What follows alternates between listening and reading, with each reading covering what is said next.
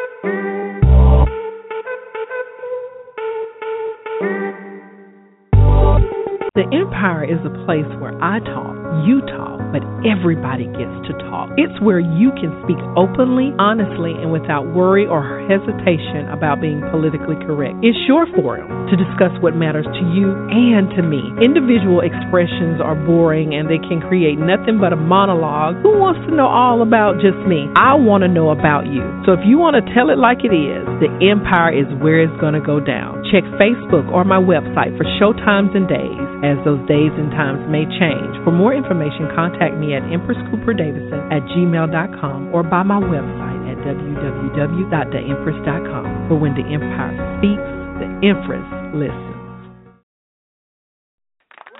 Hello, Empire. Let's get it cracking.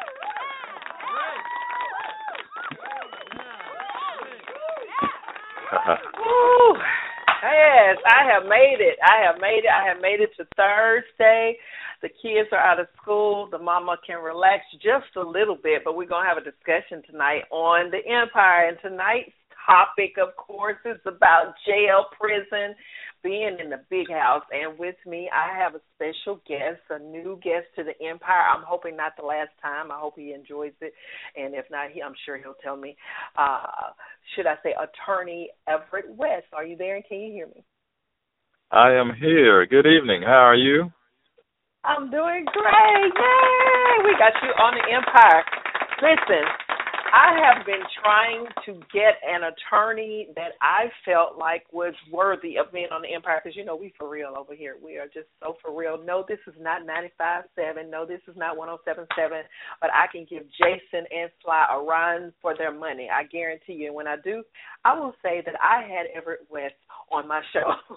So I'm going to say this. Tonight we are going to talk about the whole everything that I needed to know about the prison system, every question that I had. And this all came about because I was actually, just like everybody else probably, watching the news, looking at sentencing, seeing how some sentences seemed a little extreme, and how there seemed to be, for me, a growing population of people going to jail. I mean, they're sending teachers to jail, regular folk to jail. I don't see a lot of news about like major busts or major this or that on the news. It's just like regular people are going to jail, and I kind of felt like there had to be something behind it.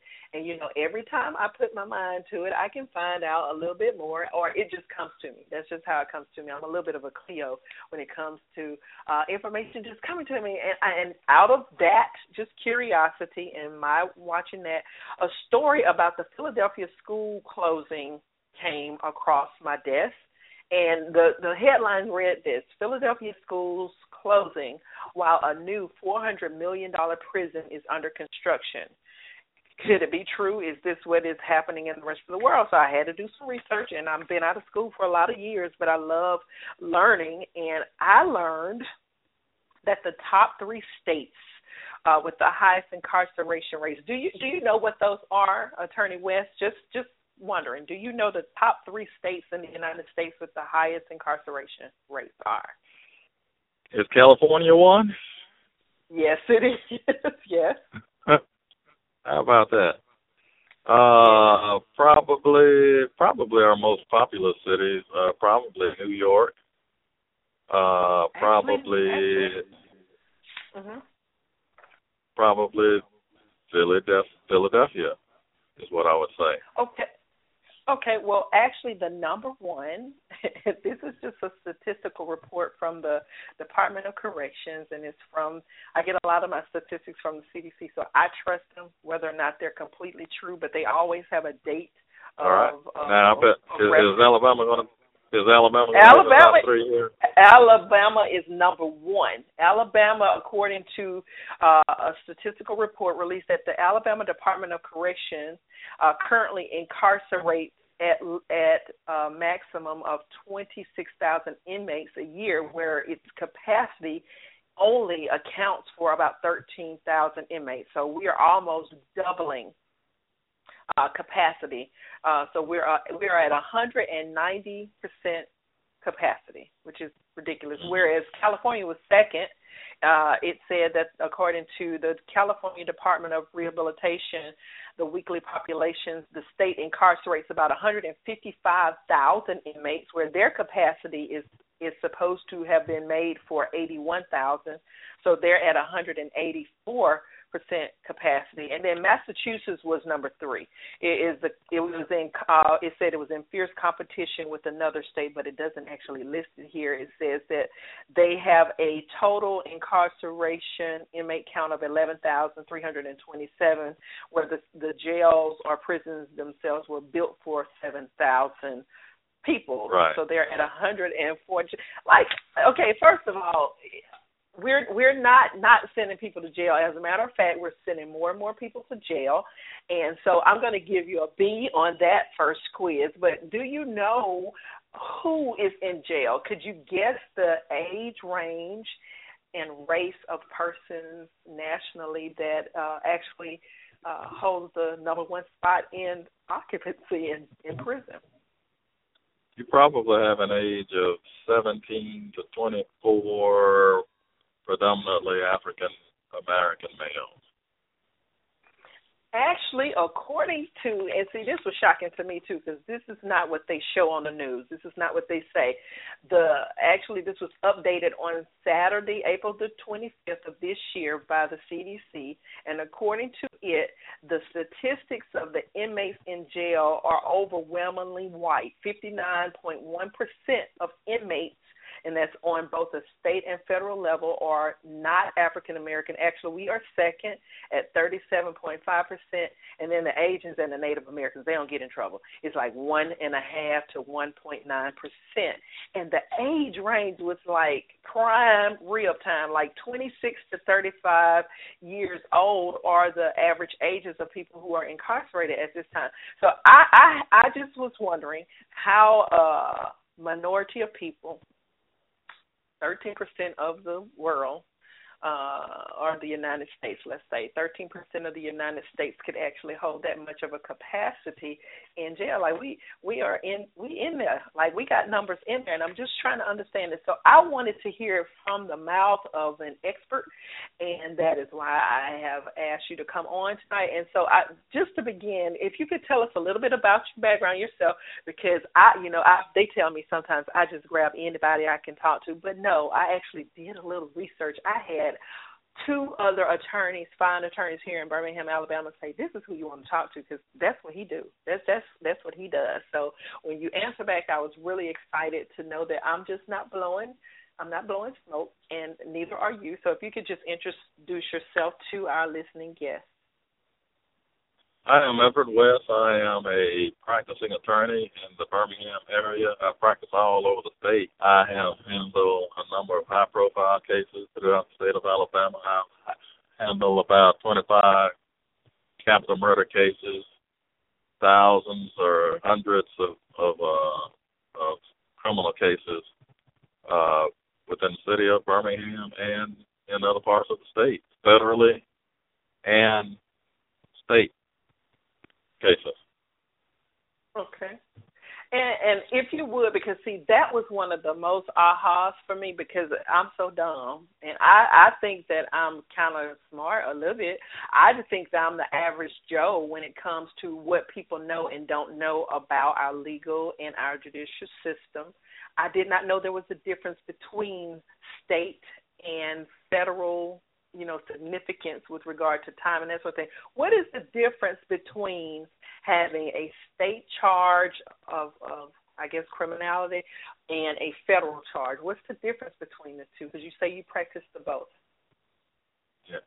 Generally, the federal courts have to have some federal nexus in order to bring you into their court, and a common term that they use is interstate commerce. So usually when you have a case, and what that means basically is crossing state lines. So if you have a case that involves something that crosses state lines, a lot of times the federal courts or federal prosecutors has the right to investigate and charge on those types of cases. Some examples of that would be money wire fraud, because you can fraudulently wire money from one state to another. Or if it's some kind of money laundering crime, when you're mailing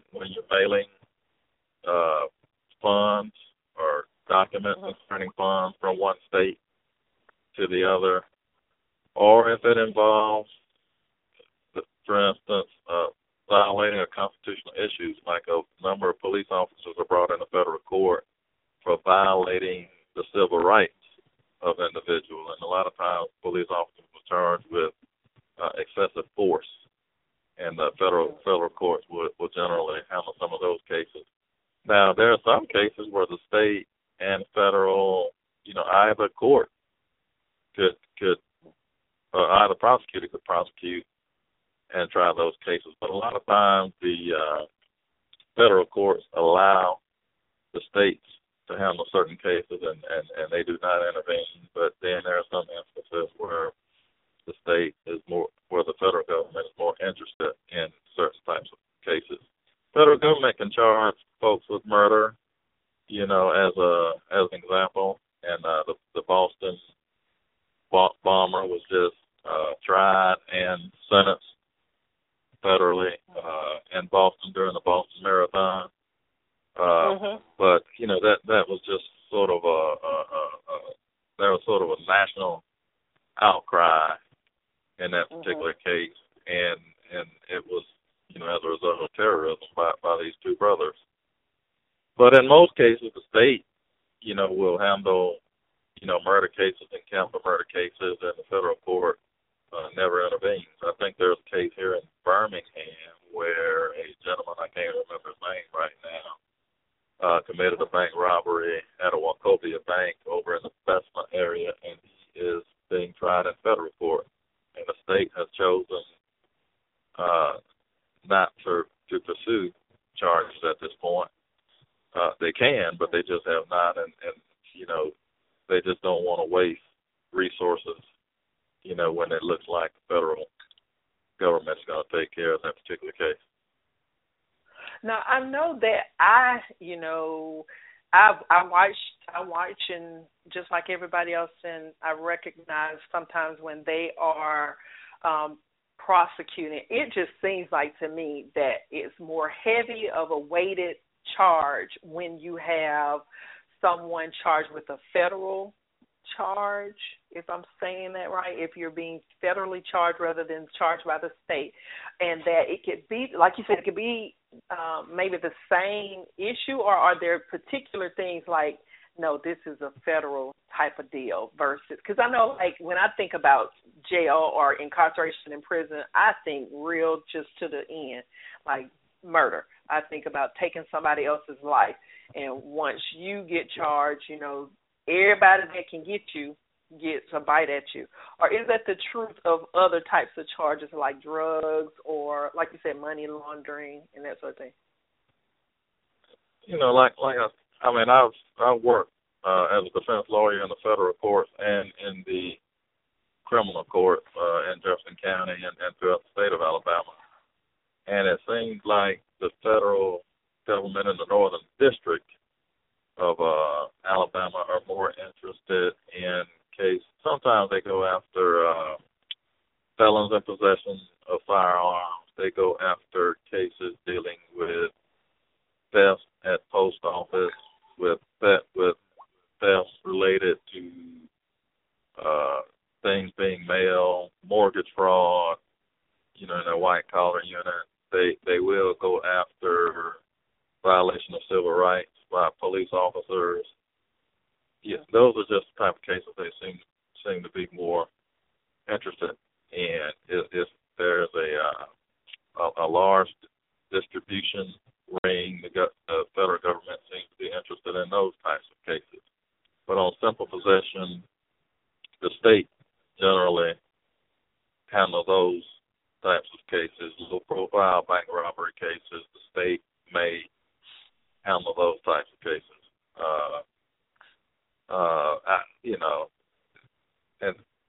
A lot of times federal prosecutors are appointed by the President of the United States, and federal prosecutors serve at President's leisure. So that changes, depending on who the president is. When Bush was in, the Republican, he had Alice Martin as his federal prosecutor, and then when President Obama won, then Joyce Vance was appointed by President Obama and then confirmed by the Senate as a federal prosecutor, so she's been there for 8 years. So sometimes federal prosecutors focus on different things as well. Alice Martin focused a lot, in my opinion, on felons in possession of guns and that type of thing, and Joyce Vance focuses on some of those cases also, but doesn't seem to be as much as the previous federal prosecutor did, just based on my observation. Now, since you said that the federal prosecutor actually is appointed by the president, you say, is it true right. too? Is it true too that in alignment with that appointment, you would want also judges and other persons of the law to be in alignment with that particular position? I mean, I know, I mean, to me, see, I'm not a political person per se. It's almost a must that you understand where people's where they lie with regard to their associations, because you can kind of see the picture of what's going to be the focus. Like, everybody has a platform. Everybody does. I don't care whether you're in law enforcement, in legal, medicine, whatever you practice, you have to have a platform. You may not know that you're practicing on that, but I think with regard to legal issues and political views, it's almost like that's how you get in the places that you get. So would you say that there's a way to manipulate the outcome of, say, a charge by positioning yourself in alignment with, people who are like on your team? Is that how it happens, or does it just so happen to work that way? I don't totally understand your question, but let me say this. Okay. Federal judges are also appointed by presidents, and once they are appointed and confirmed, they have the right to serve for the rest of their lives. They get lifetime appointments. So if a Republican president appoints a judge, and they tend to appoint more conservative judges, then they're on the bench for life. And if a Democratic president appoints a judge, and they generally appoint more liberal type judges, then that judge is on the bench for life. So I don't know if there's a whole lot of manipulation that the defendants in criminal cases are randomly assigned to judges, and then we come in as defense lawyers, and we sort of know the tendencies of the different judges, and we look at evidence and go through discovery and try to advise our clients as to the best course, depending on what we believe the evidence will show, and what we think we can show the jury. Conversely, back over here, back on the state side, and just to show the difference, the district attorney, who is the state chief law enforcement in Jefferson County, or in any county in Alabama, they are elected by the voters, and the judges are elected by the voters. So I do think the local citizens of Jefferson County or any other county in Alabama have more of an ability to dictate what type of prosecutor they want in their county, and what type of judge they want in their county. But it's the same situation for the lawyer. We know the tendencies of the judges, and we comport within the law and try to resolve our clients' cases in the best way. Okay, so I want to say this. I love lawyers. I love the lawyers. Actually, I've never had anything criminal come to me. I have been in divorce court, and I understand it's a different type of law. And we're going to do a show on that, too, and I'm hoping I'm going to be able to do that soon, because a lot of people always have something to say about divorce, and particularly the men. And, of course, tonight you can't help but say this is a focus on men being incarcerated. And with regard to everything that you've already said about the differences between state and federal, all of it is about the law. All of it is, in its essence, about being sentenced to a particular crime of some type, being judged by a jury of your peers, and then having to serve time. Now, I was told, because I don't know, I really don't know, and I feel kind of dumb being schooled about this. I've had a conversation this evening with Dr. Rick Wallace about it, and then with one of my friends who he himself had served time for what he said was just his first possession, and he served a year where he had been charged 10 to 20 for a first-time offense with possession of cocaine and the intent to distribute. Now, do you, as a prosecutor, feel like there are certain crimes that should not be punishable by law, but maybe are being reinforced? Because, you know, this whole big marijuana uprising, like everybody wants to smoke weed. I don't get that. Like, first of all, it's just like a personal choice, I think. But, like, if you are in a state that doesn't have a free weed law, you could actually go to jail for this. And one of my Facebook friends who calls himself the People's Professor, or the People's, I can't even think of it right now, but he stated a case about a man who's in New York jail right now who was on a charge with a significant amount of weed back 10 years ago, who is still serving time for a weed charge. And, like, now we got states that actually are, like, they selling weed, like legally through the government. It's taxed. They got people who are – go ahead. Let's talk about that a little bit. In Alabama, we have simple possession cases such as marijuana, which can be a misdemeanor or a felony, and then we have possession of some other uncontrolled substance such as heroin or cocaine. Generally, the range of punishment on those types of cases would be a year and a day to 10 years. That's a Class C felony, a low-level felony. And in most instances, you won't go to prison on the first offense for a simple possession case. In Jefferson County, we also have what we call a drug court where, 9 times out of 10, you can have those cases dismissed, if you don't have a significant prior history, criminal history, that is. So, a few years ago also, the legislatures have created what we call the sentencing guidelines in Alabama because they saw the problem with prison overcrowdedness and thought some of the sentences for some of these nonviolent offenses, drug offenses, property offenses, were too long.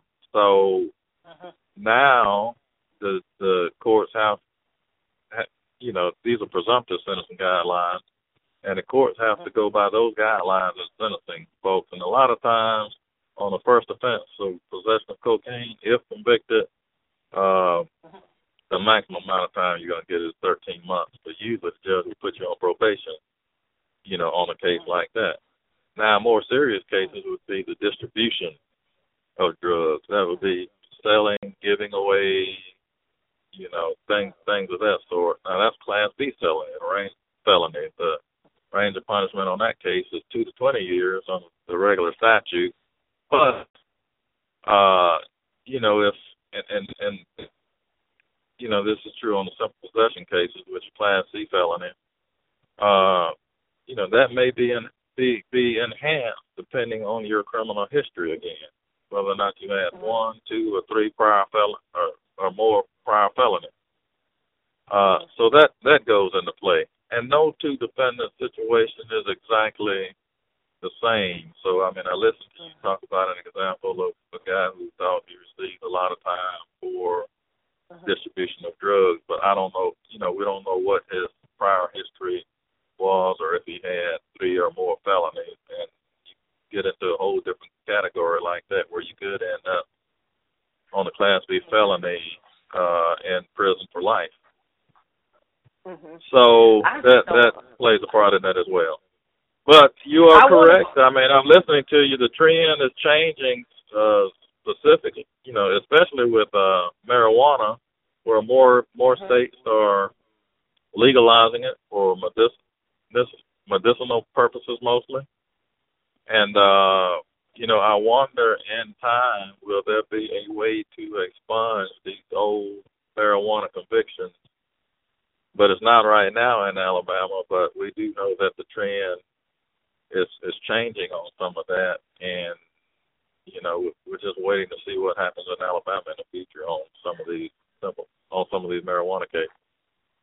Now, it's interesting that you say medicinal because I just don't buy it. You know, I've done that show too. I'm a nurse.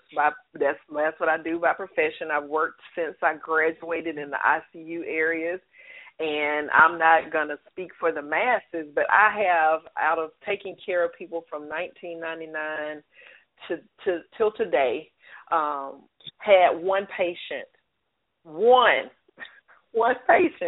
who used marijuana for medicinal purposes. They were a cancer patient. They were in pill form. They were not smoking it. And 9 out of the other thousands of patients that I did help take care of who were under the influence, it was just recreational. And to me, I think we can spin it to say that this is for medicinal purposes, but, you know, the same effect that you get, the effect, because I've never smoked before, I don't condone it. I just think that it's just what people want to do, and you shouldn't criminalize it because it doesn't do as much damage as, say, alcohol. I've also been on the unit where I've taken care of patients who were going into DTs, and we had a prescriptive order for a case of beer. And instead of a meal plate coming up for that patient, you get a case of, I think it was Bud Light is what we used. That was in Mobile, Alabama, when I worked at the medical center over there. And it blew my mind because treatment for some of these things that we are incarcerating people for is the exact thing they're in jail for. Like people who are drug addicts will be drug addicts, and they're going to come out and they're going to continue to be drug addicts. But before I get too long-winded, there are people just blowing up on the line wanting to speak and possibly ask questions of you. And I identify you guys by the last 4 digits of your phone number. So if you hear, first of all, I hope you know the last 4 numbers of your phone that you're calling in on, because it's kind of difficult. You won't believe how many people call in, they don't know the last 4 digits of their phone number. And we're going to ask, because the phone lines are kind of full, and we want to give everybody the opportunity to try to limit your question to a few minutes. And if you would like to pose that to myself, which I'm not the expert, Wes is the expert tonight. 5770, are you there, and can you hear me? 5770, the last 4 digits of your phone number. Can you hear me? Okay, he hung up. Whoever that was, they hung right up because they realized they were on the air. So we'll go just to the next number, 5795. 5795, are you there, and can you hear me? Hey, how you doing? I'm doing great. Well. Yep. How are you? All right, this is Timothy. You know, I'll be checking you out on your Facebook. You be making quiet comments. I'll be looking at you be at work. You don't get in trouble. You know that? Do you have a question for our guest tonight? Yes, I do. What's going on? How you doing? Doing well. How are you, sir?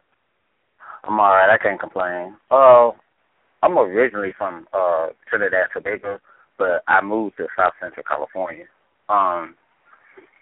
Why is it that the court of law doesn't like to go back on, like to resolve certain cases or what happened way back in the days, you know, to fix the problem? Because you still have certain people that's in jail for nothing. I have an aunt that's in Detroit, and she's been locked up for a long period of time, and they keep denying her sentence. I don't understand. And we've been writing letters to the judge, but the judge act like he don't want to respond. What can we do to get the judge to listen? Well, let me explain this here. First of all, the legislators create the laws down in Montgomery, if you're in the state of Alabama. So, and judges follow the law. And, you know, sometimes there are cases where people are sentenced in jail for a long period of time, or may have been given a long sentence by a judge who is no longer on the bench. But the judge loses, a circuit court judge at the trial level loses jurisdiction of that case after 30 days. After 30 days, the judge loses jurisdiction, 31st day, and asks the judge to reconsider this sentence by statute, by what the legislators have put in the law in Alabama. They cannot do it. So you can call your trial judge all day long, but if the inmate has been in jail for more than 30 days and then they didn't appeal after 42 days and went on appeal, then there's nothing the trial judge can do. In that particular instance, I don't know what the sentence is. I don't know if they were served to life without parole. If they're served with life without parole, that means, they're just in jail, until they pass away. But, the only other thing is to work with the parole board, have that inmate to try to improve themselves while they're in prison by taking classes and trades and showing the Board of Pardons and Parole that, they would be a productive citizen if released from prison.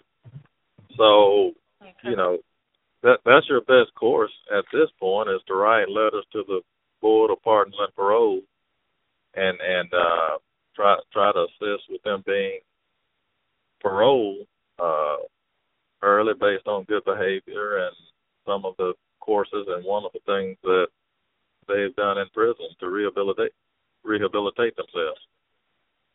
Okay, our next call is 0239. Are you there? Can you hear me? Do you have a question for myself or for our attorney, Everett West?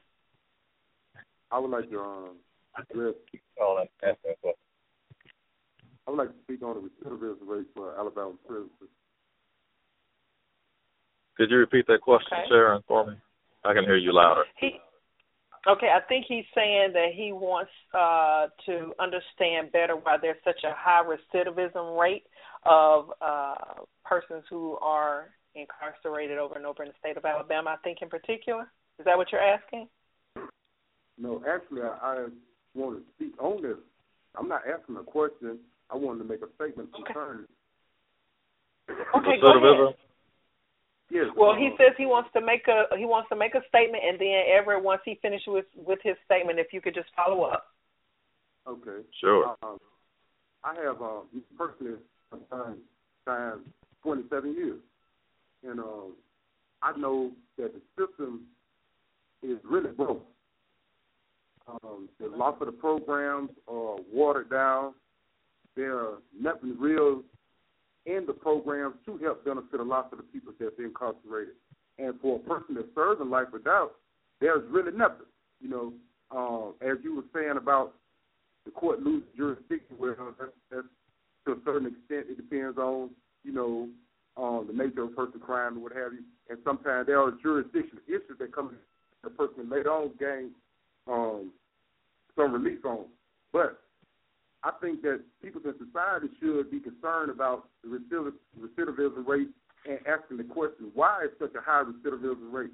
And I think the answer lies in that the system itself is broken.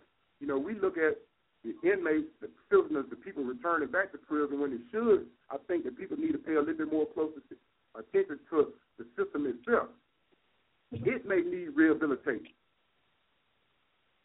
That may reduce. I think that's a good point. Everett, did you want to answer to the recidivism point that he had?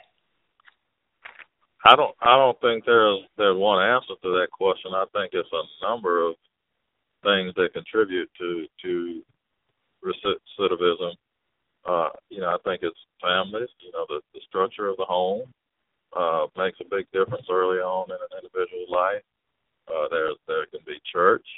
There can be education, so your school systems. There can be what prison you go to in the event that you end up in prison. It could be the type of programs that they have in prison. It could be how you cooperate and participate in programs while in prison. Attitude. So it's just not one thing that contributes to recidivism. But I think the key to people being, me personally, I think the key to people being successful is having strong family support and education is a major factor. So, I think we kind of hit on it a little bit earlier. When our legislators are building more prisons in some states and closing schools, and that's the opposite of what we ought to be doing to try to lower our prison rate. And some people believe that there's a huge conspiracy to keep certain folks down. So, they don't care about the school systems getting much better. So, but it's not one thing. It's a number of different things that are going on, and so I don't think there's one answer. Okay. $25.99. Are you there? Can you hear me? Yes, I'm here. I can hear you. Okay. Do you have a question for myself or for our guest, Attorney Everett West? Well, it's really not a question. I guess it's kind of like answer to a response to some things he said and that your other caller said, okay. Based about the recidivism rate also. You can't. It's going to be recidivism. The recidivism rate is high. It's going to continue to be high.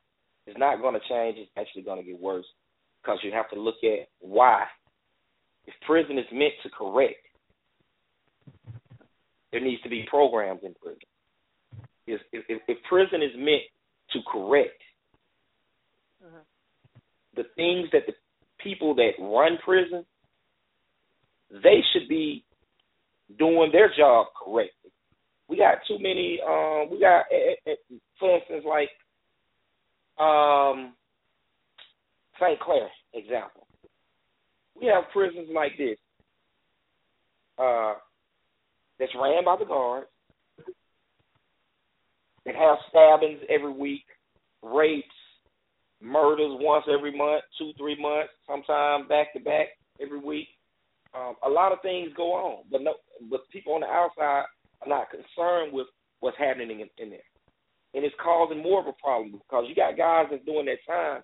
You understand, with these different things going on being done to them by the administration, no one on the outside is caring. What you think going to happen when they make parole and hit the street?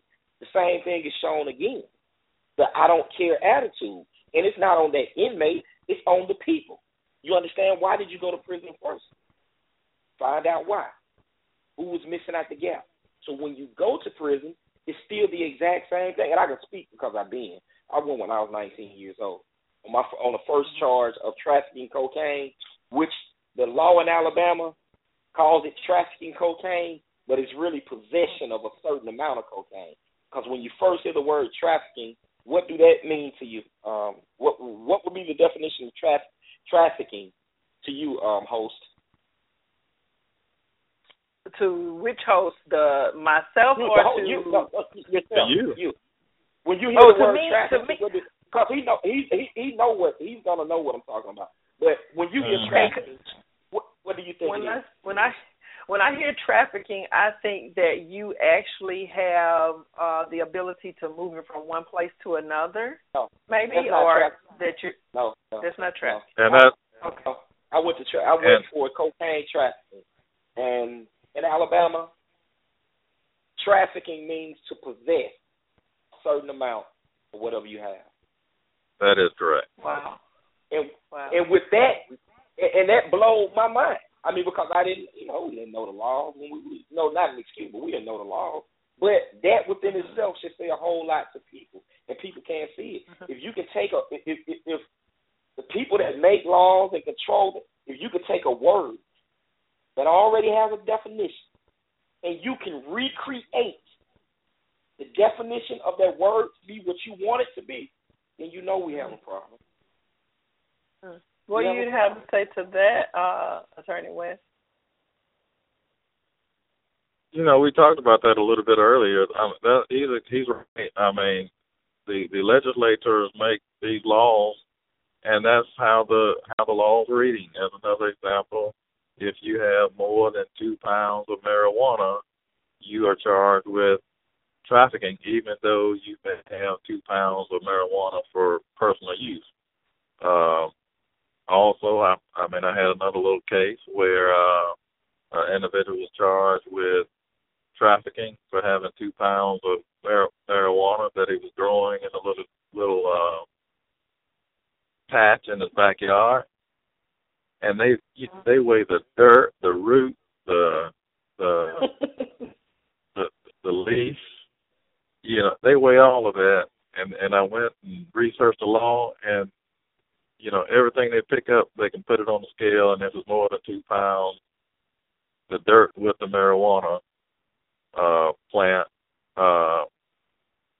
can bring you a charge of trafficking. So, and a lot of times, this technicality is catching folks. And, this guy's, was probably just growing marijuana for personal use, but because he had that certain amount, he was charged with trafficking. And this is, again, something where if you want the laws changed, we just had this situation in Ferguson and South Carolina and Maryland and other places. We're going to have to get up off our butts as citizens and go out and vote and make change, and not just sit there and allow things to happen when we can control it by our vote as a people. Okay. 4175, are you there? Can you hear me? Yes, I'm here. I just got on, so I'm listening. Okay, you listening, and we're talking with attorney Everett West about. West. And see, what did I say? That's right, Everett West, WESS. Everett West, and I think I want you to, if I get into some trouble, I need representation. And the thing is, don't you think that it's kind of hard to know until after you've been in trouble? Like, to me, I equate my specialty of expertise as nursing. Like, can't nobody really tell me how to mix up potassium. I know how to do that. Like, that's just what I do. So when I see it mixed improperly, or I see the effects of it mixed improperly, then I know that there's a problem. And I think that's the same thing. Like, and people complain about their doctors, they complain about their prescriptions, and they complain about, healthcare costs too much. But when you understand how it comes together, it is very self-exponential. Do you not think it's the same thing with the law? I mean, because how am I supposed to know that that's not what trafficking means? Because I don't know. I mean, I know ignorance of the law is not going to keep me out of jail if they say I'm trafficking. I'm just going to have to take this law. You said a mouthful there. I mean, yeah. I mean, the law doesn't, excuse you if you didn't know 2 pounds or more of marijuana is trafficking. It just looks at, did you know that this marijuana was in your backyard, and did you have the intent to have it in your backyard, and did it weigh 2 pounds? And if it meets the law, then the prosecutor can charge, and you can become a defendant. 7110, are you there? Can you hear me? Yes, I'm here. How's everybody? Doing fine. How are you?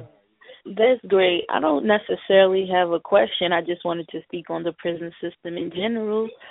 I just wanted to say that, the prison industry is basically a tool to make money, period, point blank it. I mean, I spoke to you, I private messaged you. I don't know if you remember. Well, you should remember. It was like yesterday or something. And I was telling you that, yes, and I was telling you about, a little bit about the situation. And they basically use the inmates in many different forms. For instance, to make phone calls that cost money. When you go visit them and you paying $3-4 for a hot dog that will cost you $2 in the supermarket, that it costs you money. When you have to take your trips up there, it costs you money. So basically, they're not only using the inmates, they're also using the families as well to make money. And it's just really sad. I think the system needs to be fixed. I mean, they're not really doing anything to help these people get back on their feet when they, get out. It's just basically you get out, you have nowhere to turn. Society already sees you as a criminal. They don't want you. And what do? Nobody wants to help you get a job. You go back. So that's more money for them. And I think they want to keep more people because, let's face it, out here in New York, all the jails are upstate. So basically, if you go upstate and you close the jails, these people be working at Walmart because there's no jobs. So this is their way of living, and it's just terrible. Attorney West? I have seen some of what she is talking about. They do have phone cars which have a very high rate per minute, and you have to use those numbers to dial your family, and again, the family usually ends up paying for that because the inmate doesn't have a job, and they have to buy items from certain vendors, for certain prices. When you put money in a machine on the books, I think a percentage of that goes to someone. So a lot of that is going on, and something we talked about a little bit earlier is, even in Alabama, the prisons there are more inmates than the prisons were designed for. So, if you have that situation, you run into things like the previous caller talked about. How can you have enough rehabilitative classes? How effective are those classes and programs and other things so that you don't have this high recidivism in the state of Alabama? So there are a lot of problems. We have some serious problems. A lot of money to fund prison comes out of the general fund, and the Alabama legislators are trying to find ways to cut spending. So, things are being cut back even more at prisons, even though we have overcrowded prisons. Courts are being, funding for courts are being cut back. Funding for the clerk's offices is being cut. So, we have a big problem unless we find some other way to fund the prison system, or we need to go back and look at ways of not incarcerating so many folks on some of these nonviolent offenses, such as, possession cases, maybe some theft of property cases where the individual could pay restitution or work off, what they destroy and that type of thing. Yeah, I was speaking. The second guest that's going to be calling in just a little bit, Dr. Rick Wallace, is going to talk about that part of it because I didn't know. I just didn't know. I had another of my Facebook friends tell me, and you wouldn't believe some of the things that people will tell you. And I know this for sure. This happened to be a guy that would have graduated high school with me, but because of charges, he just got out of jail maybe about 5 years ago. He served 20 years. He served 20 years for a murder charge, and he explained to me that when you're removed from the general population of being free as a non-felon, you're actually reinstitutionalized into a system that is really a whole nother world. And he spoke about the same things the young lady was just talking about, how just to get an extra bar of soap or an extra blanket or to get just something to eat outside of what is actually issued to you is a major, major business. Like it's being privatized. I didn't know that there's the ability now for private prisons to actually be existing, and us thinking that it's really the state, and it's not. They're being run by other systems of bodies that actually go in and make money off of the prison system. And say, for instance, if the state is going to get paid by the government, or the federal prison is going to be paid by the government $40,000 a person in jail, there's almost an incentive to keep that person in jail. There's an incentive to keep that money coming, and would explain some of the overcrowding. Now, do you think that that's a far-fetched type of thinking as a prosecutor, or do you think it just so happens that the laws are a little bit too laxed and has included more people than in jail than should be in jail? What do you think, Attorney Wade? It may be politics. I mean, politicians, campaign, and they go and say that they're going to be tough on crime, and people like that. I mean, they don't want crime in their neighborhood, and as a result of that, then we run into some of these problems that we're discussing, and it causes societal problems.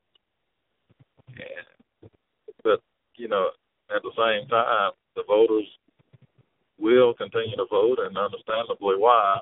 I mean, I understand why politicians that's going to be tough on crime. Now, if this politician came out and says, I want to let all the prisoners out, then that guy's not going to win. So you just have that as a part of politics, and a lot of these politicians have to introduce laws and bills to show their constituency that they're doing what they said they were going to do, and so we're in this downward spiral, and I don't think we're going to get out of it in time soon. Now, there are some crimes where people, commit and are convicted of that they should be in prison for a long time. But if we can find a way to do something differently on some of these nonviolent offenses, that would be great. And I think our legislators have done some of that with the sentencing guidelines that's been in effect a few years here in Alabama. So they've been looking at some of that. So, okay. I think it's getting a little bit better as far as the sentencing is concerned. But the problem with education and individuals being able to find jobs where they can earn a decent living, contributes to a lot of these folks getting in trouble over and over again as well. Well, we're going to take a quick commercial break, and then we're going to come back with Bishop Rick Wallace, because he has a lot to say about this. He's actually written a book about it, and we'll hopefully talk about that as well. I had a long and a great conversation with him this evening about this very topic, and some of what our female caller just a few minutes ago spoke to. It is big business, and if we don't realize that that's what it is, we're just lying to ourselves. Be right back. Listen, have you been right at the point of ready? Perfect shoes, perfect dress, perfect hair, perfect makeup, and you look a fool. Well, we're going to stop all that right now. Kevin Foster is the person for you. Aside from him being able to travel to you, being known for his white tape series, he offers a unique experience that's very, very inexpensive. It'll be worth the money that you spend. Prices start at $125. If you would like an appointment with Kevin, call 770-407-9025 to set an appointment. Tell him that the Empress sent you. His Instagram, Facebook, or on K-Foss Photography. Tell him the Empress sent you. Listen, we are back. No quick clap. Yeah. Listen. I have been speaking about and referencing a couple of doctors. One is on the line with me, Dr. Rick Wallace, who is going to bring us some other knowledge. But I have been referencing Dr. Boyce Watkins, who calls himself the People's Prophet. I still can't get it out. But he speaks so passionately. He's a self-employed man. And see, I think when you own your own and you have your own say about things, you can speak in a whole different tone, which is very similar to the way Bishop Rick Wallace, who I hope can hear me, speaks, because when he talks, it's just like, you can tell he don't work for nobody, because he's saying some stuff that us regular folks would not say, and it doesn't matter what the topic is, whether it's sex, religion, and tonight we're talking about the incarceration issue that we have with we brown and black people. Dr. Wallace, are you there? Yes, I am. Thank you so much. Let me give you a little bit of applause, because I appreciate you coming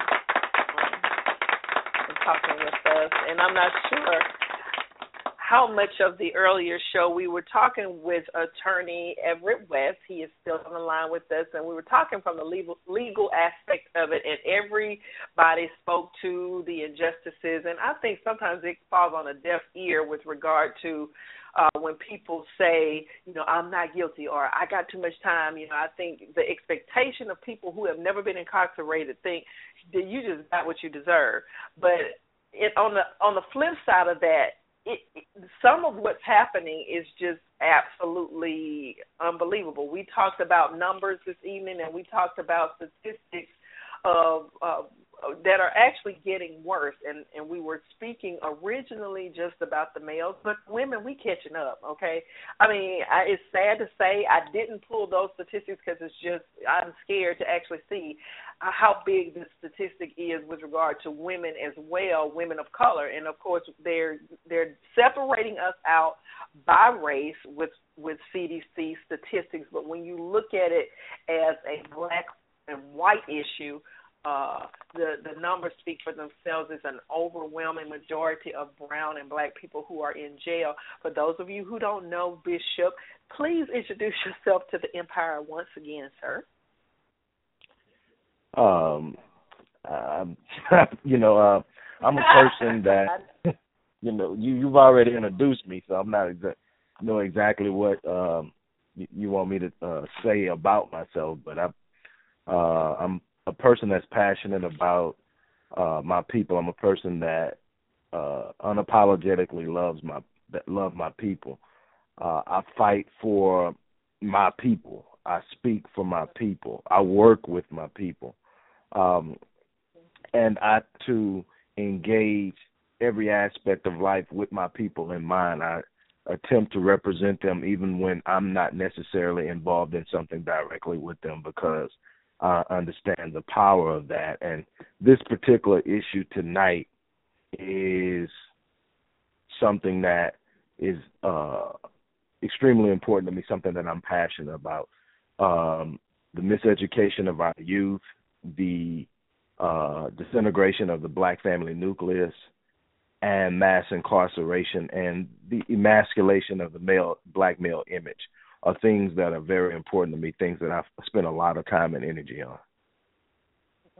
Now, we had talked earlier, and I was explaining to you how I sometimes feel lost when people equate our incarceration issue, when we're speaking particularly to black and brown people, quote-unquote mass incarceration, and we equate that to some level of white supremacy, and that this is just a modern-day type of slavery.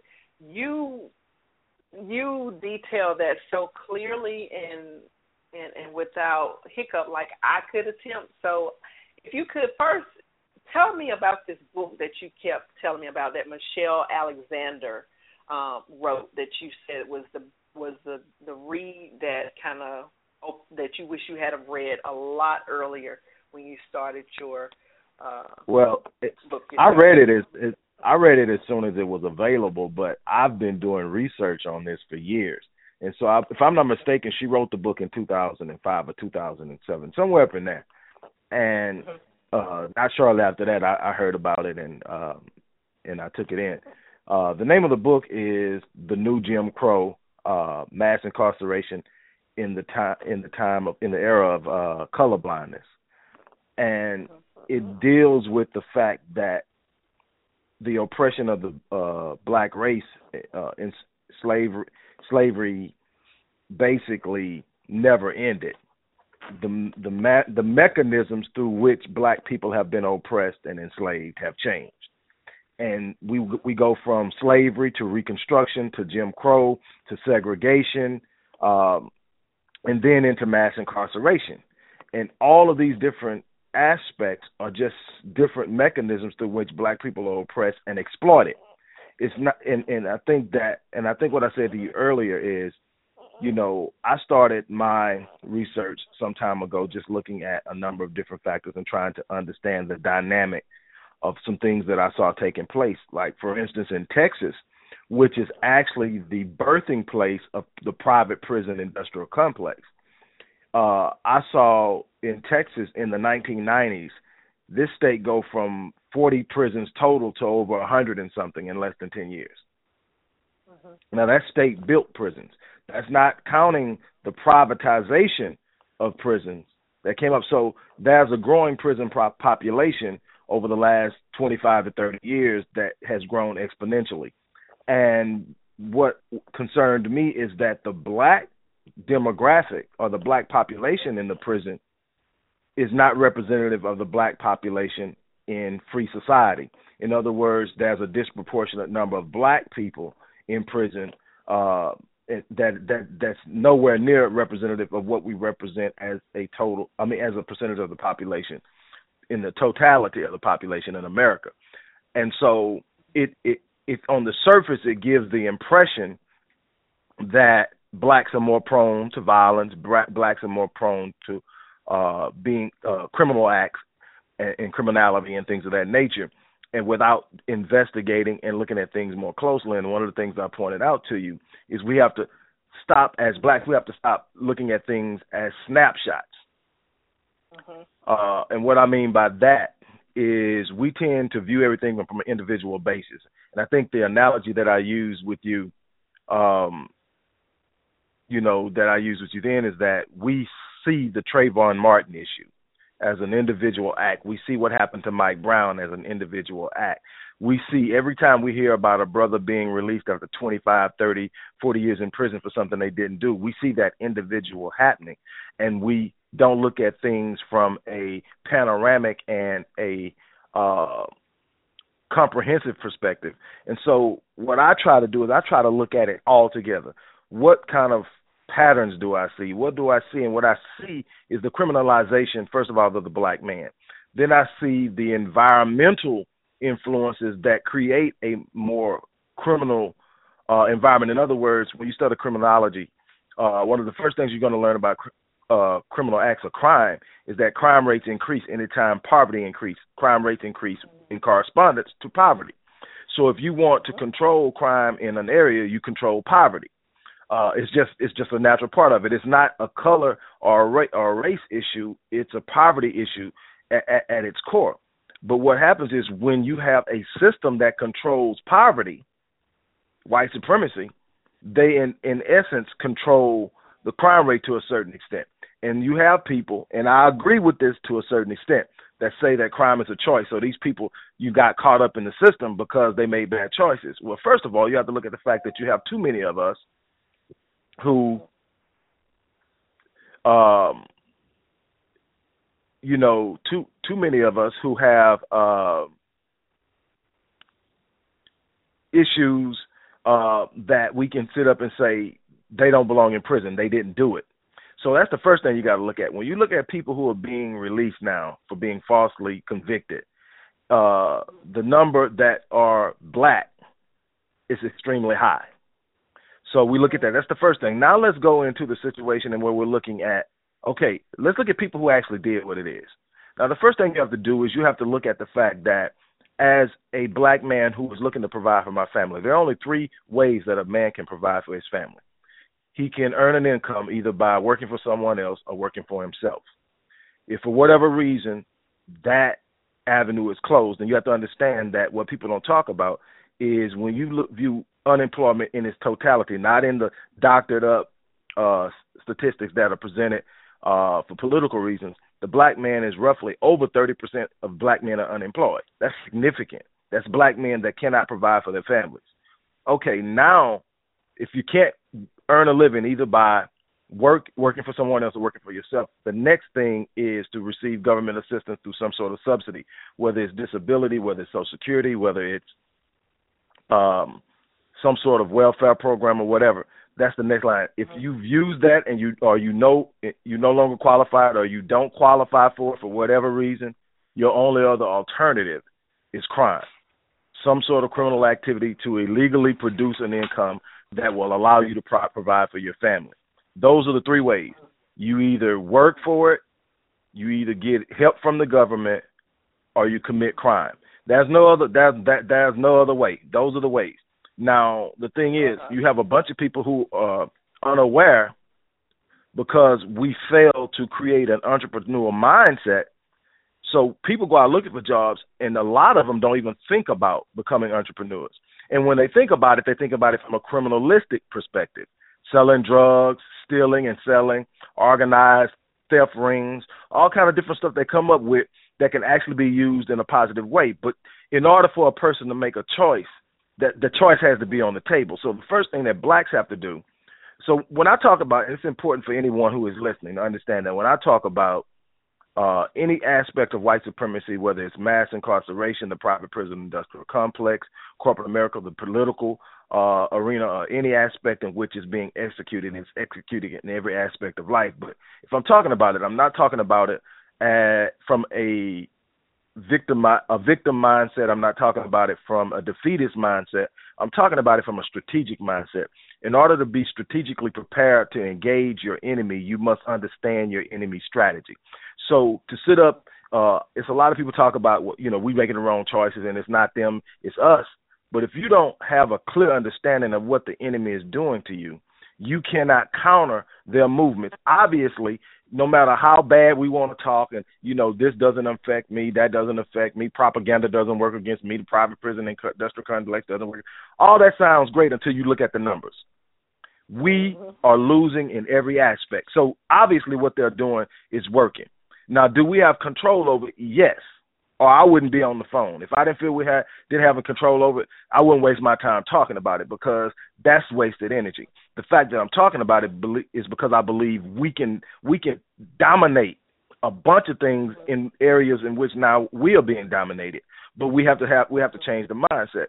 Well, the first thing I look at when I look at mass incarceration, it's just no accident that America has the largest prison population in the world, and that blacks are the majority in a prison population, where we only make up 13% of the nation's population in totality.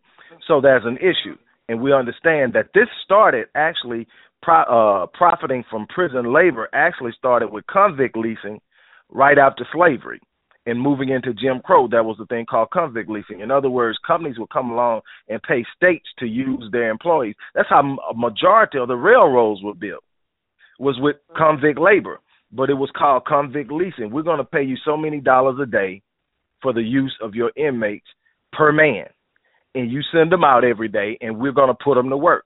You send a couple of guards with guns to make sure they don't make no runs or hurt nobody, and we're going to use them. And that was called convict leasing, and that was predominantly, if you look at a lot of the old pictures where you got these old dudes with chains and they work in the roads, 90% of them were black. So they targeted even then black prisoners. Okay, then we moved up through Jim Crow, through segregation, and we experienced all this, and then we fought for integration. We thought we won with integration, but we actually lost huge. We lost huge with integration.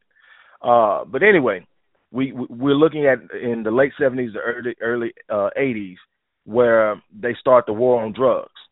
Now, the crazy thing is when they started the war on drugs, the crime rate was actually significantly low. The crime rate skyrocketed after the war on drugs. And part of that was because the CIA was financing a war in Nicaragua. And they were financing that war in Nicaragua with drug money. And so now this they've admitted to.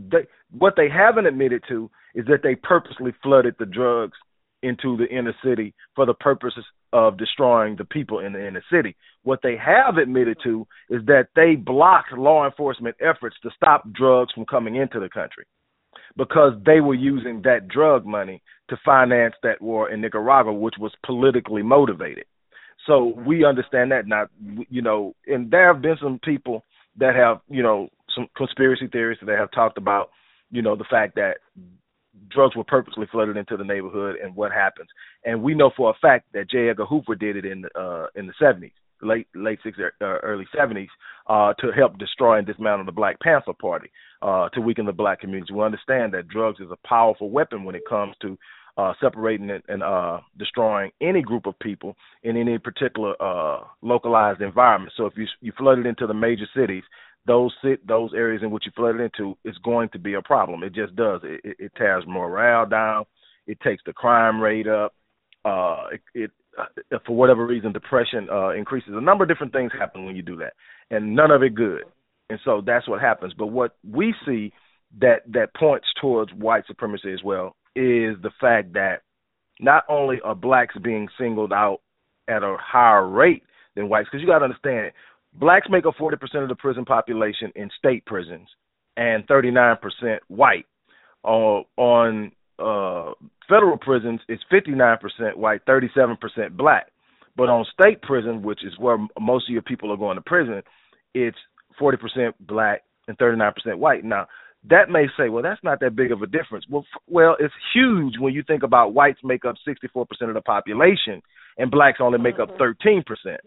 That means a significant number of our black men are not in the community. They're in prison.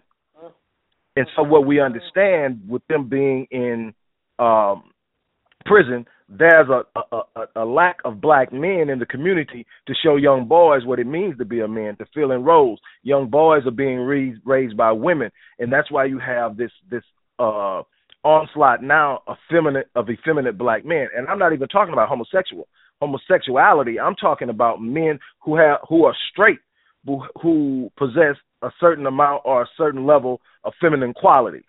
They're highly emotional, highly irrational, very argumentative, things that you don't find in them. A masculine man states his case and he lets his case stand. We got a bunch of men that got to have a last word. They the one on the thread going on 45 minutes, will not let it go. That type of thing that you're starting to see. And the one thing is, you study history. And let's go with the feminine mindset for a minute. Let me explain how important it is to have masculine energy in the community and in the home. This isn't about trying to determine what somebody does in their bedroom. I could care less. I don't got time. I got enough on my plate. But what I'm concerned at is with the male image, the black male image, and how it's presented and how it's represented. When you take a feminine man, regardless of whether he's gay or not, if he has effeminate qualities, women will say he's a great friend. They'll love to be around him. They'll say he's fun. But when it comes to him taking a position or a role of leadership, they will not follow. Right. And no other men are going to follow him. So the more that happens, the fewer leaders we have in the community. They're good money earners.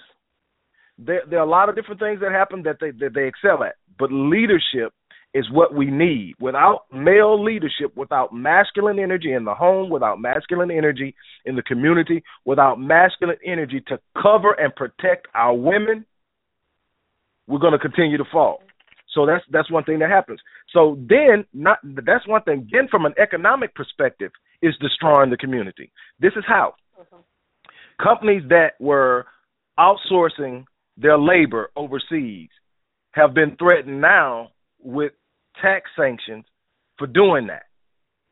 But what has happened is the private prison industrial complex has said we can go into these prisons. We can not only use prison labor, we're going to build our own prisons. We're going to charge the government so many thousand a year, in some cases up to $40,000 a year per inmate, to house them, to feed them, to clothe them, and to cover medical. They have to cover medical, all of the things that's necessary to house an inmate. We're going to charge them for that. We're going to do that. But this is what we're going to do.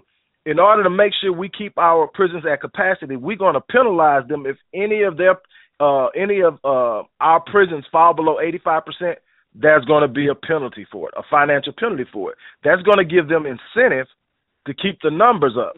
Here's another way we're going to keep the numbers up.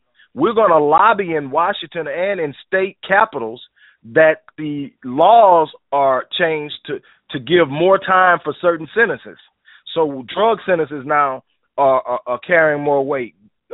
Weapon possession sentence, all these things that are going to be common in criminalized areas are carrying more weight. So that's what we're going to do. Now, this is how we're going to screw up the economy within the community to continue the poverty issue that will continue the criminal issue. Because we are now using prison labor to make furniture, to create textiles, to create almost anything you can imagine. It's being done in prisons now. We don't have to hire free labor because in prison we either get it for free or we get it at a discount rate, say 70 cents an hour, $1 an hour tops.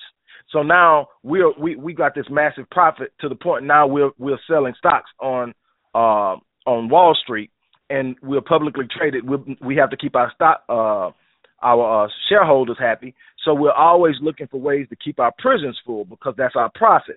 But here's the problem. If I've got prisoners doing the work, guess who's not got jobs in the community now? The people we were paying minimum wage to do the stuff, we got that being done now for free. So now they don't have jobs. So now we took your men and locked them up, and we working them, and we not going to hire you. That is the thing that we're dealing with. So now what we have to look at is what is the strategy? We understand the mechanism that we're battling against. We understand we understand the chess move that they just made. What is our response? And what we've got to stop doing is we've got to stop reacting and we've got to become proactive. Reacting is when you're playing chess. A reactive move is somebody puts you in check and you move yourself out of check. Eventually, you keep playing the game that way, you're going to get checkmated. You've got to play proactive. You've got to think about what they're doing. Think about what their next move will be when you make a move to counter that move. And so this is what the first thing we got to do is we've got to stop and change our consumerized mindset. Consumerism is totally destroying us. We've got to change our individualized mindset. Individualism is destroying us. We got to think collectively, and we've got to stop buying up stuff, especially out of other economies. Imagine the economy being the collective of multiple economies. You have an Asian economy, an Arab economy, a Jewish economy, a European economy, and you have a black economy. All of these economies function within themselves, but they also function individually. Now, what happens is everybody has learned that they can rate the black economy by putting up businesses in the black community and by using media to do these great commercials to sell blacks on spending their money on Jordans, on jerseys, on name brand. You got people who can barely afford to pay their rent walking around with $2,500 Michael Kors bags and Louis Vuitton and all that stuff because it's being pumped at them, and they've been convinced that that's their status. That's how they show they're important. That's how they determine their worth. All of these mindsets that blacks have developed over the course of being over here for so long and dealing with these inferiority complexes and finding ways to try to be accepted and finding ways to try to prove their worth, finding ways to battle self-hatred. All these things are being shown out in the way we spend our money. We've got to come together and collectively fund our own elevation. We can't keep begging the oppressor to release the pressure when the very oppression of us is how they maintain their wealth. That's foolish. They have gotten where they've gotten by oppressing us, by exploiting us, by taking advantage of us. Every foreign nationality that come over here and migrate in numbers have already determined before they get here that they're going to bring their initial business to the black community because the black community will support it. The black community will spend with any other group before they'll spend with their own. And so what happened was when we decided we wanted to integrate, we had all these businesses. We had theaters, buses, cabs, diners, restaurants, everything you can imagine. And when we started to integrate, the reality hit. We want to go sit and eat with the white people. We want to go spend our money with the white people. We don't want to pass by and see whites only. So we're going to fight to eat in their restaurants. Well, what happens is when you fight to eat in their restaurants, you can't patronize your own. So they're going out of business. So they're selling their business to the Jews. Jews came in the black community in the 40s, 50s, and 60s and just started buying up everything. Why? Because they said, we'll fund your civil rights movement if you sell us your stuff. You know, we're gonna give you places where you can go spend your money. We're gonna make sure everything you need you got.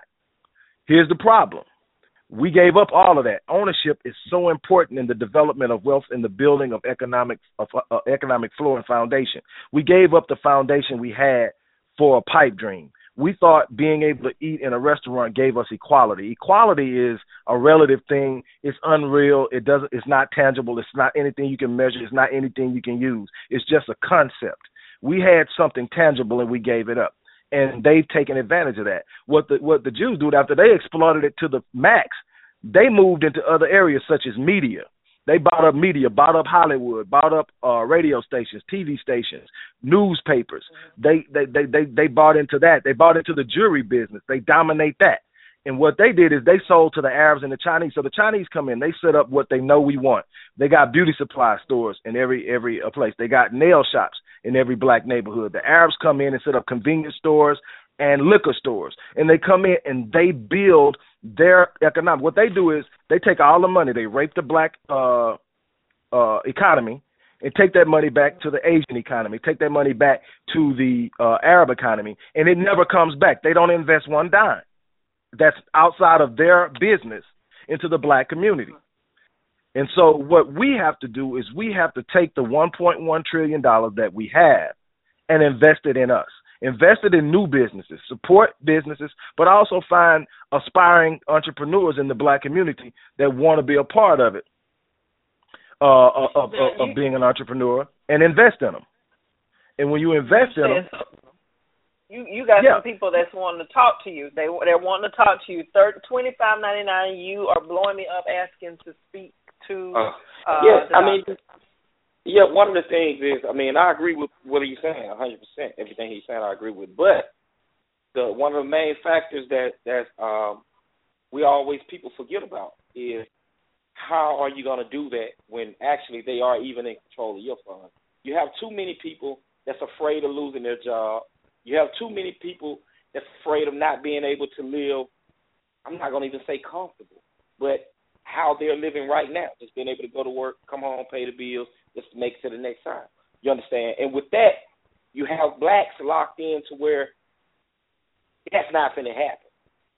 And it's only one way. And I don't understand why our people are not understanding it. We need to understand it. There's only one way.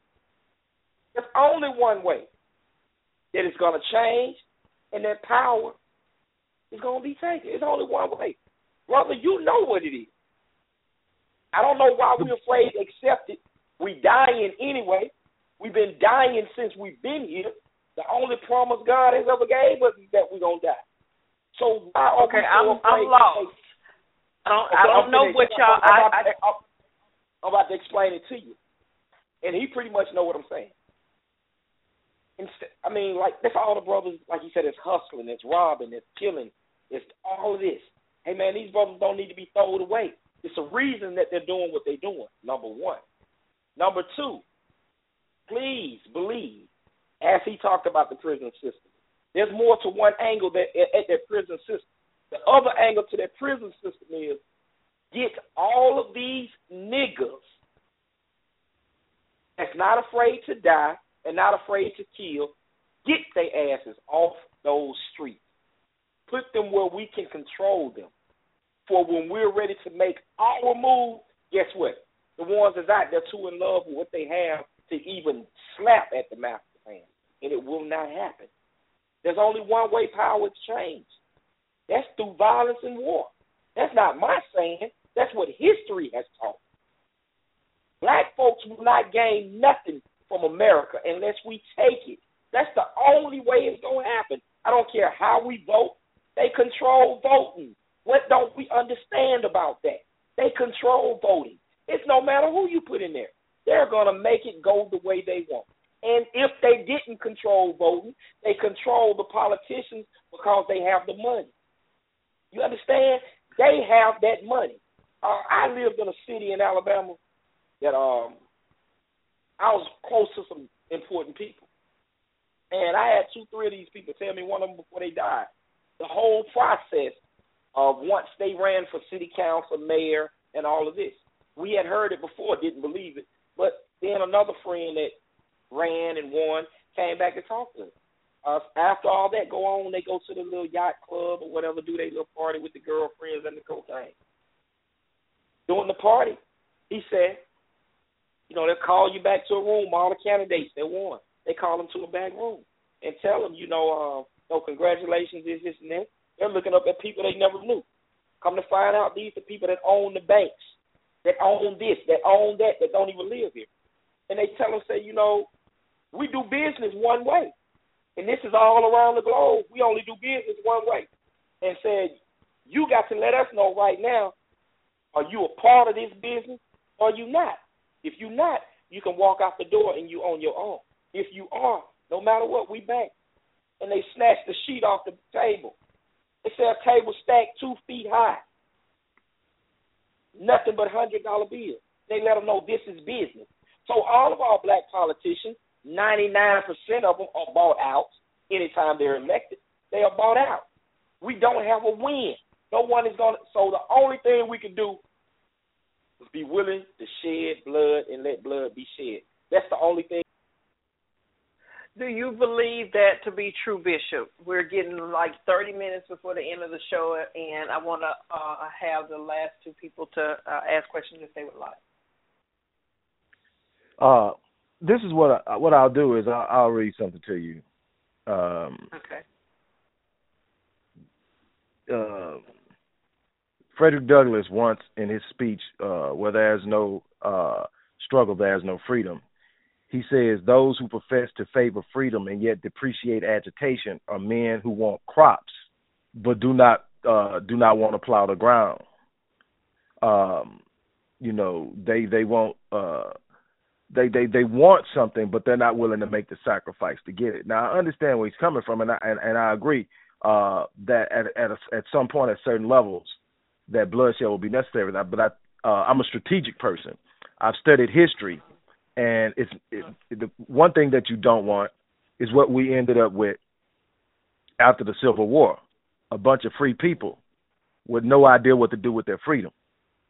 So right. You don't just say we're fighting without having an understanding of what reason you're fighting. And the thing is, there are people right now who are prepared. And see, the thing is, what I want the brother to understand is there are 2 things that drive people to fight. They have a desire and a passion for something, or they're put in a position where they have no choice. And see, we're at the verge of being in that second position to where we're being killed off. We're being handled in a way. What you saw, Martin Luther King said in one of his speeches, I shared this with you earlier this week. He said that, when I was explaining that there's a difference between a protest and a riot, he said that a riot is the voice of the unheard. And, and I was explaining to you that a bunch of people kept on saying, look at those idiots in Baltimore tearing up their own neighborhood and blah, blah, blah. And they were really down on it. And I said, I tend to sit back and I tend to watch. I use litmus tests. I watch the media. If mainstream media is supporting something, I can guarantee you it's not good for black folks. If mainstream media is about to lose their mind because they feel like something is just awfully, horribly wrong, it's probably something that's happening that's positively going to impact blacks. I watched the coverage of the riots and how they stood up. I watched Ferguson, and that was the beginning of something. That was something different. That's the first time in my lifetime where I've seen a group of people back down police officers. When that first night that went down, they sent police officers home. Now, and so I said, okay, now eventually they sent in the National Guard and all this stuff, and they got control. Then I turned around and I watched Baltimore. And everybody, they tearing up their own neighborhood. They destroying their own things. I'm like, hold on a second. Y'all stop listening to what mainstream media is telling you is happening and pay attention. When in the hell did black people start owning CVS's? When in the hell did black people start owning nail shops? All the stuff that they were tearing up belonged to somebody that wasn't black. They were tearing up stuff. They were costing non-black people money. They caused at least 2 Baltimore Oriole baseball games to be totally canceled. Now, the in-house revenue for those are close to $1 million a game if you got a halfway decent team. The television revenue is in the millions. So they were costing millions and millions of dollars on a regular basis. That's what brought the expedient right. That's what brought this sister out to where she was able to levy those charges so fast. Because trust me, with whites in control, she would not have been able to pull what she pulled unless they knew it was going to ease up something that was costing them money. Now, that's not going to be able to be perpetuated on a long term without a plan. What I thought is that there was no real true black mature leadership to take that energy and make it strategic. They were just venting, tearing up stuff and taking stuff. But what it did, that cost money. And so what you understand is you have to be willing to agitate. You cannot, let me explain something to you. When the laws are corrupt, when the laws are corrupt, when the laws favor your oppression, you cannot break free of the oppression by remaining lawful. That's foolish. The laws are against you. You cannot win by, you're going to have to agitate. Martin Luther King was arrested over 100 and something times.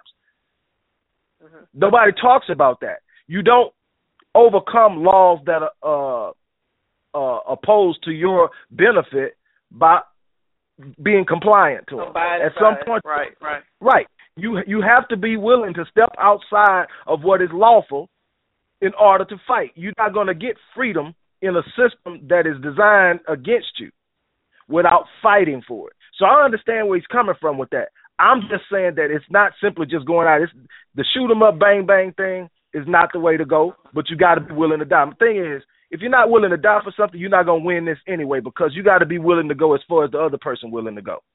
And if you're not willing to die, you're not going. Once you get out of your comfort zone, if you're going to shut down, we're not going to win. We've got to step out of our comfort zones. We got to stop thinking that our six-figure salaries are going to save us. This goes much deeper than that. Well, I tell you what, you got this little board lit up with a bunch of unknown numbers because they're wanting to know how they can get in contact with you. Because I think, I have said it before that, I don't like the whole we waiting on the leader, we're waiting on the salvation, we're waiting on this, savior. Individually, a move can happen, but if I'm understanding what you're saying, that it's going to take a collective effort with the strategic plan before we move on anything, because otherwise it'll just be organized chaos in little bitty pockets. Is that what you're saying? Is that what you're saying? What I'm saying is right now we have to organize. We have to come together collectively. The first way we need to come together collectively is in developing a financial strategy. And like you said, you cannot be afraid of what's going to happen. We have some issues that we have to deal with, because strategically, if they decide to freeze us out, all the way down the water supply, they control it. So we have to be thinking ahead on what we would do if it came down to that. We also need to build alliances outside of the U.S. That's why we need to have ourselves declared as a nation.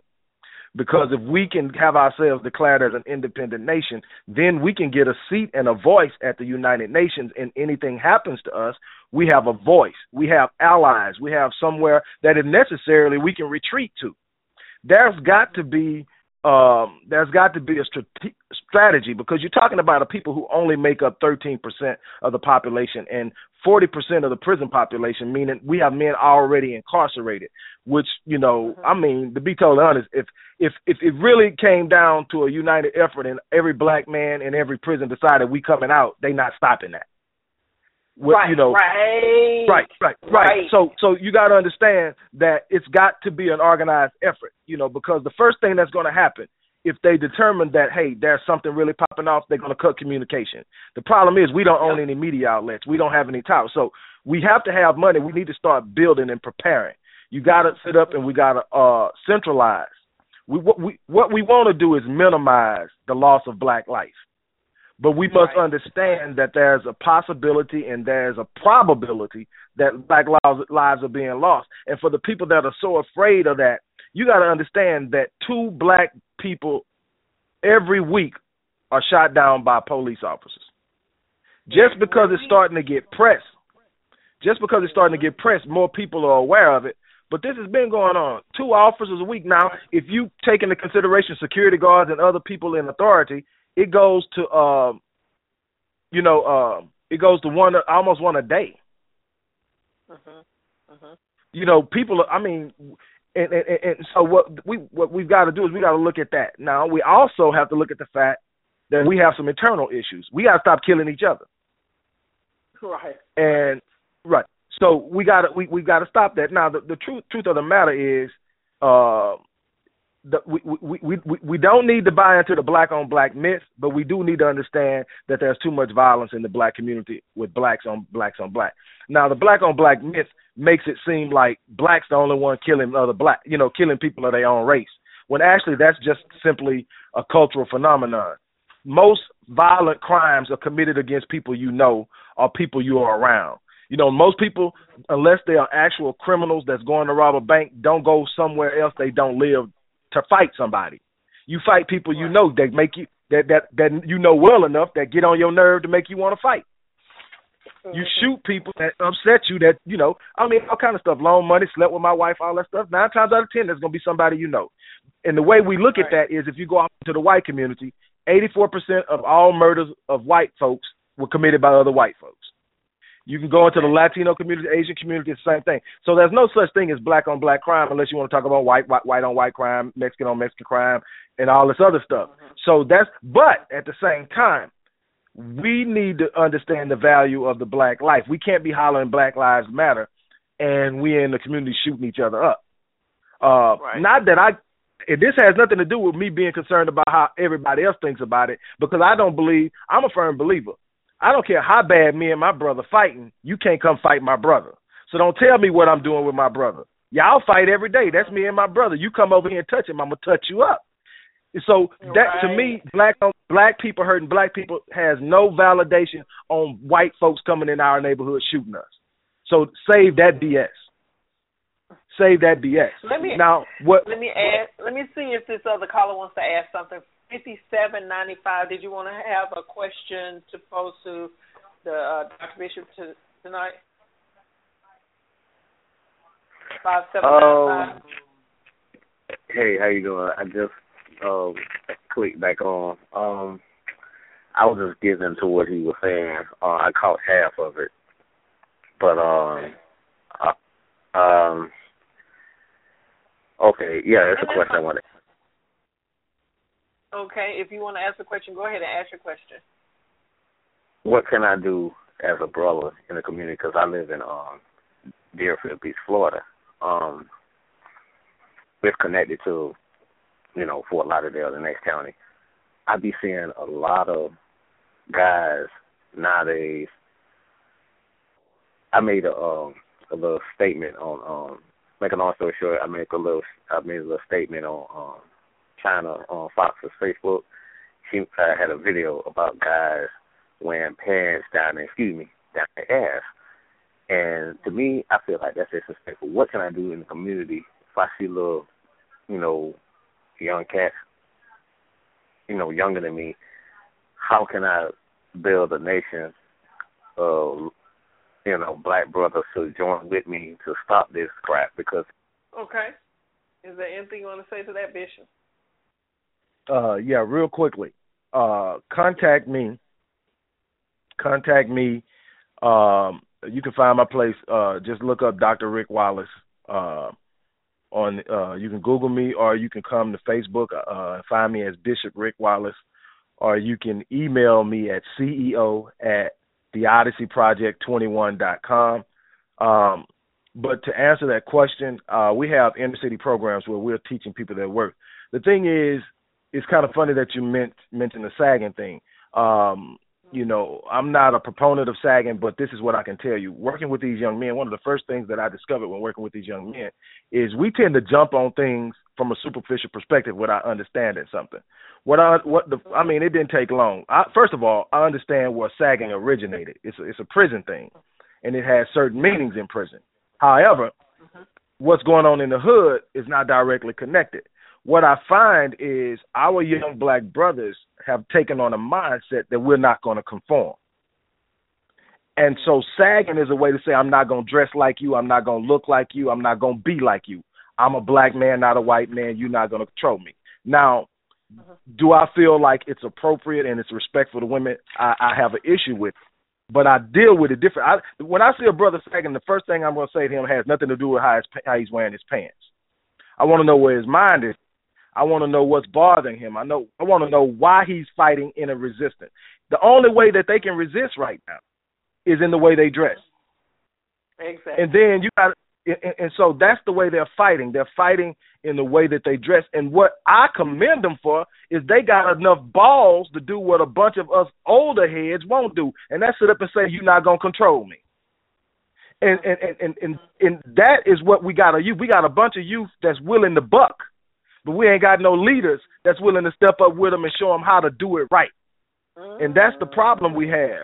We got a bunch of young bucks that's ready to go, but we ain't got no old heads to sit up and tell them, hey, this is how you do it. I tell you what, you get with young brothers, you give them real male love, show them that you really care about them, show them that you're in the fight with them, show them that they worth something and they're about something, they'll pull their pants up without you ever having to tell them to.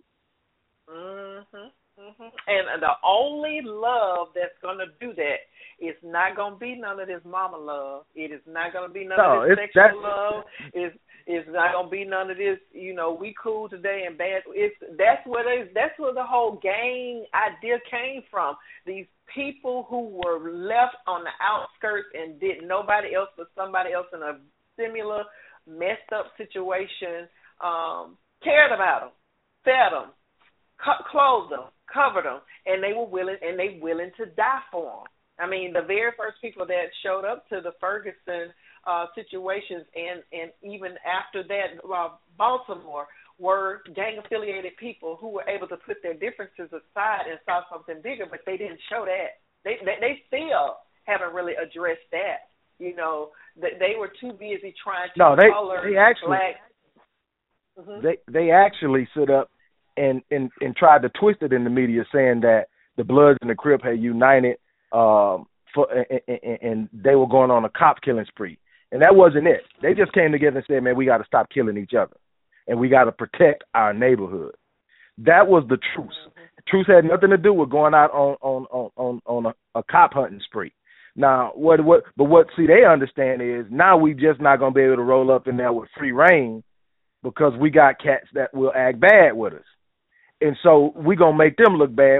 In other words, we're going to set this up so when we do have to go up in there and do something with these youngsters, people are going to be on our side. It's all about the how you control what's happening, the message in the media, how you controlling that. And those are things that we've got to do. We've got to create our own situations where we control our own media outlets, where we control the message. Those messages that are being sent out determine how our children think about themselves, determine how our children set out their future. It determines how people who may be potential allies view us. And all that matters when you're talking about strategy. How your allies view you determines when things pop off, whose side they're going to be on. And so you have to be strategic. You have to have a strategic plan. You just don't go out and say, we finna just start going to war, because you're outnumbered. So you need allies. You don't have the tools and the resources. So you need to develop that. You need to gain access to that. You need to know what you're going to do in this particular situation and that situation, and be prepared to do what you need to do. But, yeah, be prepared to go to whatever lengths you need to go to. One of the biggest frustrations I have, and then I'll give it back to you, and if it's somebody else that wants to ask a question, whatever you want to do. One of the biggest problems I have, I'm in the hood. I'm in there working. I have a program of you mentoring young brothers called Talks My Father Never Had With Me. I got a program called the Identity Infusion Program, where we're teaching children about their African heritage and about the way we impacted civilization and all the universities and stuff that people came from around the world to come to in ancient parts of Africa, like Kemet, Egypt, Ethiopia, and places of that nature. I also have Promising Parents, where we're talking with parents, teaching them about conflict resolution, dealing with kids, about entrepreneurship and all of that. And I've been asking for support since this started. And in over 5 months, we've raised $200. Now, anybody that know anything know those programs are not going over for $200 in 6 months. And so Anybody that wants to actually help, you can go to GoFundMe.com/educate black youth and support that. We're in the community. The young brother that asked about being in Florida, about impacting those guys, get in touch with me, because what we're looking is to build networks in each of those areas, train men who want to be in a role of leadership on how to engage these young brothers and their families. Mm-hmm. And so this is how it starts. It starts by people getting involved and wanting to touch lives. You know, it's not about pats on the back. We've done that long enough. Everybody want to get the picture on the news. Everybody want to be in the media and get their pat on the back, right, but ain't jack get done. It's time to put boots on the ground. Right. Yeah. I think my other friend wanted to say something. I don't know if you're there for $25.99. If you have anything to ask, now is the time to do that. Yeah, I'm here, man. It's just, damn, it sounded like I was listening to me. It was a strong point. Now, the one thing I've never heard really laid down pretty good was about the UN situation. That's something you really caught my attention with. And because we are always talking about nation building, we need to be our own nation.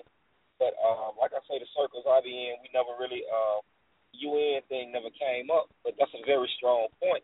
I think that's something that really need to be driven home a little bit more for people to understand. As I had said earlier, what I was trying to make with them about a black nation or a nation was, you know, we're not going to be able to do anything as long as we still up under the rule of America. You can't do anything. And people, they think it's some type of, when we speak this way, they think it's being militant. Man, this is nowhere near close to being militant. You know, I got some brothers you can talk to that's militant, and what they talking about is 100 miles away from what we talking about, because it's straight militant.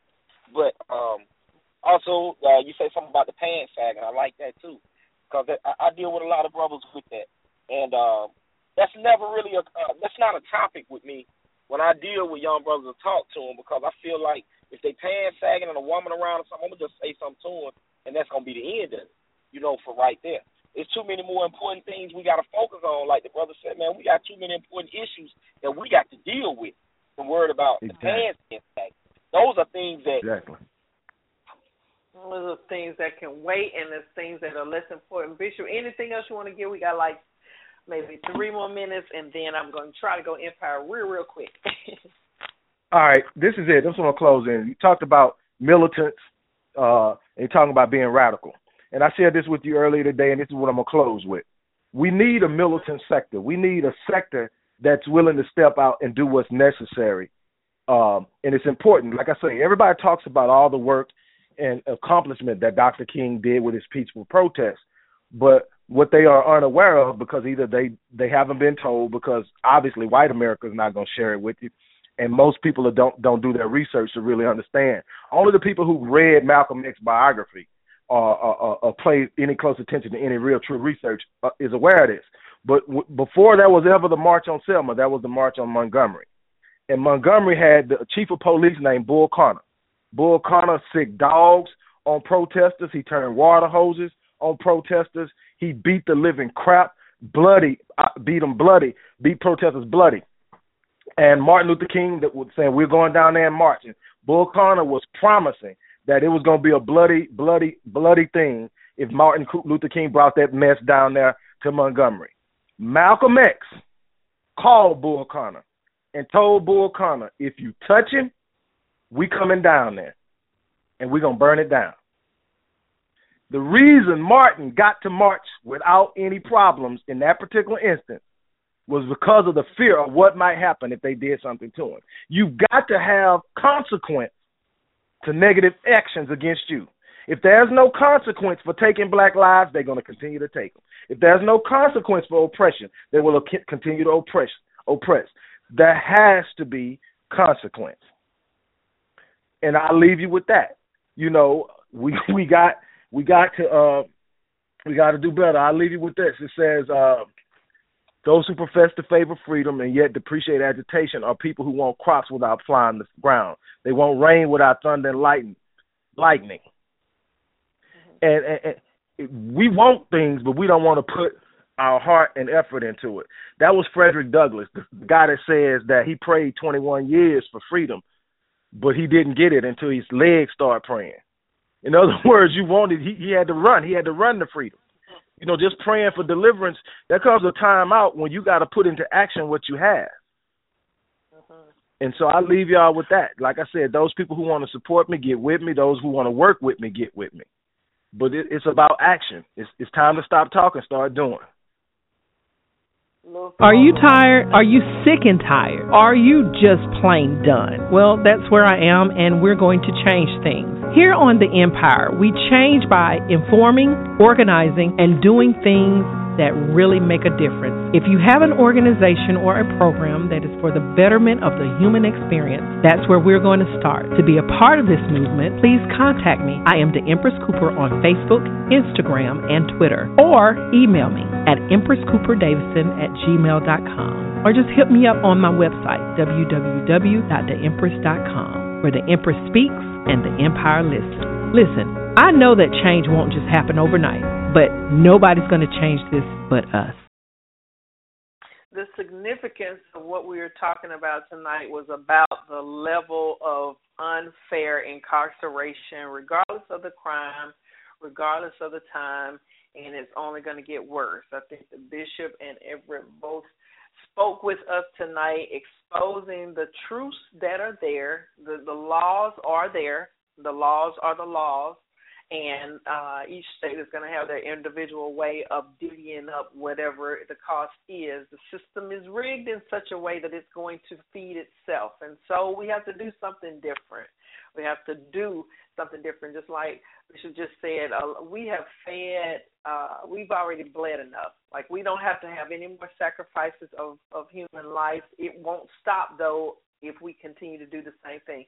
The definition of insanity is the expectation of something different coming from doing the exact same thing. It's lunacy. It doesn't even make any sense. So if we think that it's going to be okay for us to keep saying and chanting and acting as if our screaming that Black Lives Matter, that's going to somehow suddenly transform into someone having some type of feeling about the Black lives that are being taken, the Black men that are being incarcerated. There are thousands, but no, hundreds of thousands, millions of Black men in jail, whether rightfully so or not, that have no contribution to the move of people, whether they're physically in there, economically still institutionalized, or even if they get out and have nothing to come home to except for the return back into the system. See, people are making money off of our lives, and we're losing more and more lives just doing nothing. So, like I said, I this is my platform to bring people together who can actually make some things change. And if you want to do that, it's just going to take you to move your legs. Let's get a little Frederick Douglass in here and do something different, because we can talk about it until we're blue in the face. And as we're talking, people are still making money. People are still going to jail. Families are still being separated. I have always said I wonder what would actually happen if every Black man incarcerated in every state prison and every federal prison decided to just revolt all collectively. I mean, you can see what happens on the outside when people have a plan, a collective plan. Now, I'm not saying just go against the government, because that's crazy. That's a death wish, and because you never show up to a fight with nothing. But as a collective body, if we can have an institution overcrowded to the points that we talked about, then we can do something collectively on the outside that can make a difference holistically for the legacy of our children and our people. Until next time, the Empress. This is that new Wash featuring French Montana, Can't Trust Thoughts, produced by. It's not the song I'm going to play. That is not the song I'm going to play. We are not talking about no thoughts on here. We're going to talk about something changing of the world. How about that? There we go. Good night, guys. They used to tell me.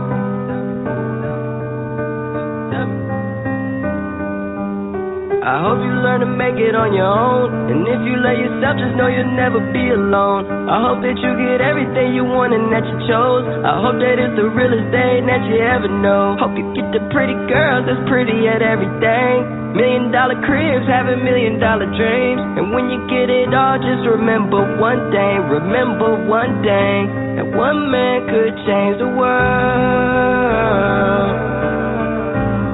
That one man could change the world.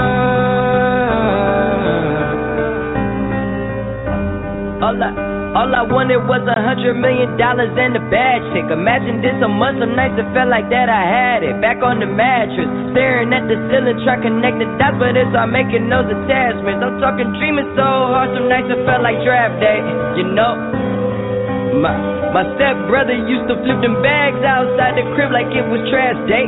No Kim K, but he back, yeah. But when you get it fast money, slow down, don't crash. With all the drive in the world, swear you still need gas. Look, think about it.